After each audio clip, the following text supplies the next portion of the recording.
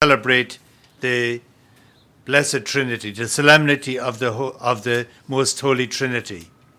And in times past, it was sufficient to say the Trinity is a mystery and just accept it as it is with little or no understanding of it. Thankfully, because of the connection between theology, spirituality, and in particular quantum physics, there is a greater and deeper understanding of the mystery of the Blessed Trinity. Because it is now we are coming to realize more and more that everything that has ever been created is interrelated and interdependent as well. If we go back to the book of Genesis, we can see that there is an incident that happens to Abraham and Sarah, where they see three men approaching, and for some reason Abraham knew that there was something special about this revelation of God. And he says to them, "If I have found favor in your eyes, do not pass your servant by." And when they stop, Abraham offers them hospitality and asks his wife to get some flour and bake some bread. And Abraham and Sarah seem to come to an understanding about the nature of the Blessed Trinity, Father, Son, and Holy Spirit. Now, back in the 15th century, a great artist in the art of icons named Andrei Rublev painted this beautiful icon. Now, you can't see it, but I will hold it up after Mass if anybody wants to get a closer look. But in it, he said that this is the Trinity, and it is considered the icon of icons. And one artist, when he looked and saw the original of it, said, "If that is who God is, then I will convert to Christianity straight away."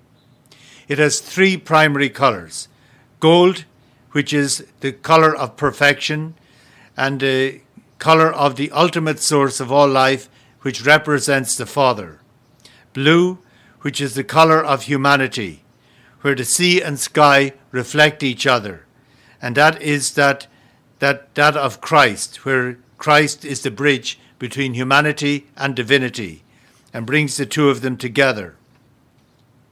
And then green is the color of the Holy Spirit. It is the force that brings growth to everything from within.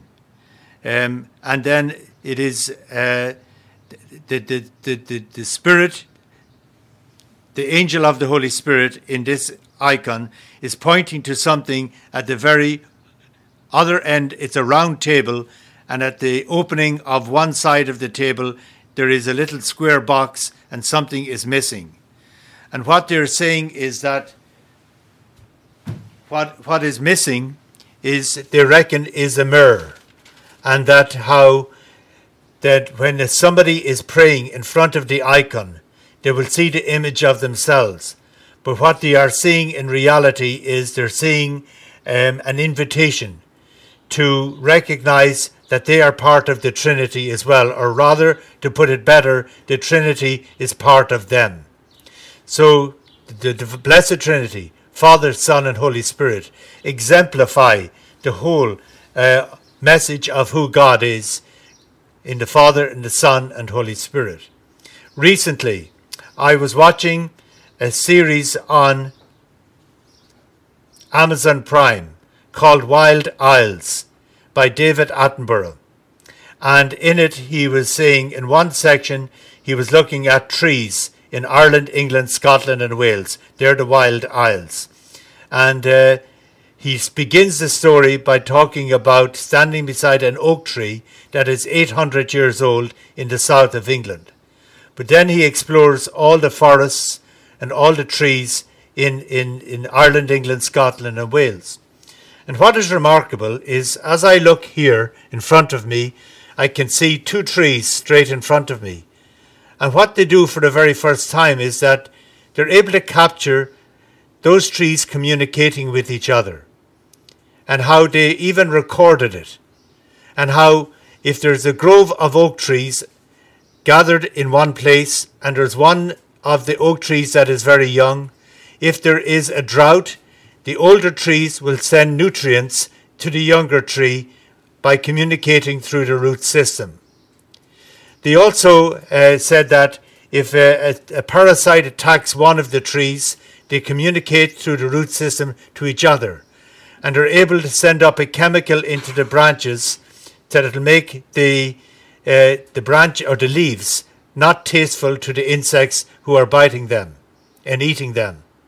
So we can see there is a depth of communication that is happening right underneath the ground in front of us, but we are not aware of it. And it is the same way about the Trinity. The Trinity dwells in each one of us, of the Father, the Son, and Holy Spirit. And they are communicating to each other, and they are communicating to us as well, even though it may seem that it doesn't even happen. But the beauty of it is that the Trinity dwells in every human being, and the Trinity dwells in all of creation. So there is this interrelatedness and interdependence that we have to be aware of.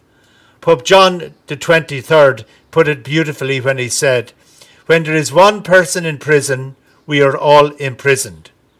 When there is one person deprived of food, we are all deprived." So nobody stands alone. Everybody, by the power of the Trinity, is connected to each other. And this is something we have to accept and that we have to embrace. And the more we embrace it, the more we will become people who reach out to connect with other people, to reach out and to engage with other people, to reach out and to recognize that when we reach out to another person, especially in kindness, the Trinity that is dwelling with us is communicating with the Trinity that dwells within them as well. So it's a very beautiful thing that we are coming to know more and more. It talks about community. It talks about interdependence. It talks about completely interrelated in every way, in which there's no alien, there's no stranger, there's no outsider. Everybody is absolutely one, as the Trinity is one. It's put very beautifully by one economist that when he's reflecting on the Trinity, he says within the Trinity there is no domination, there is no discrimination, there is no deprivation. Within the Trinity of the Father, Son, and Holy Spirit, there's absolute equality. There's no domination, no discrimination, no deprivation. And this is something we have to live for and work for as well. That the world in which we live in, because the Trinity is within us, we must work for a world where there is no domination, where there is no discrimination, and where there is no deprivation. The Trinity is a mystery that we are invited to explore more and more.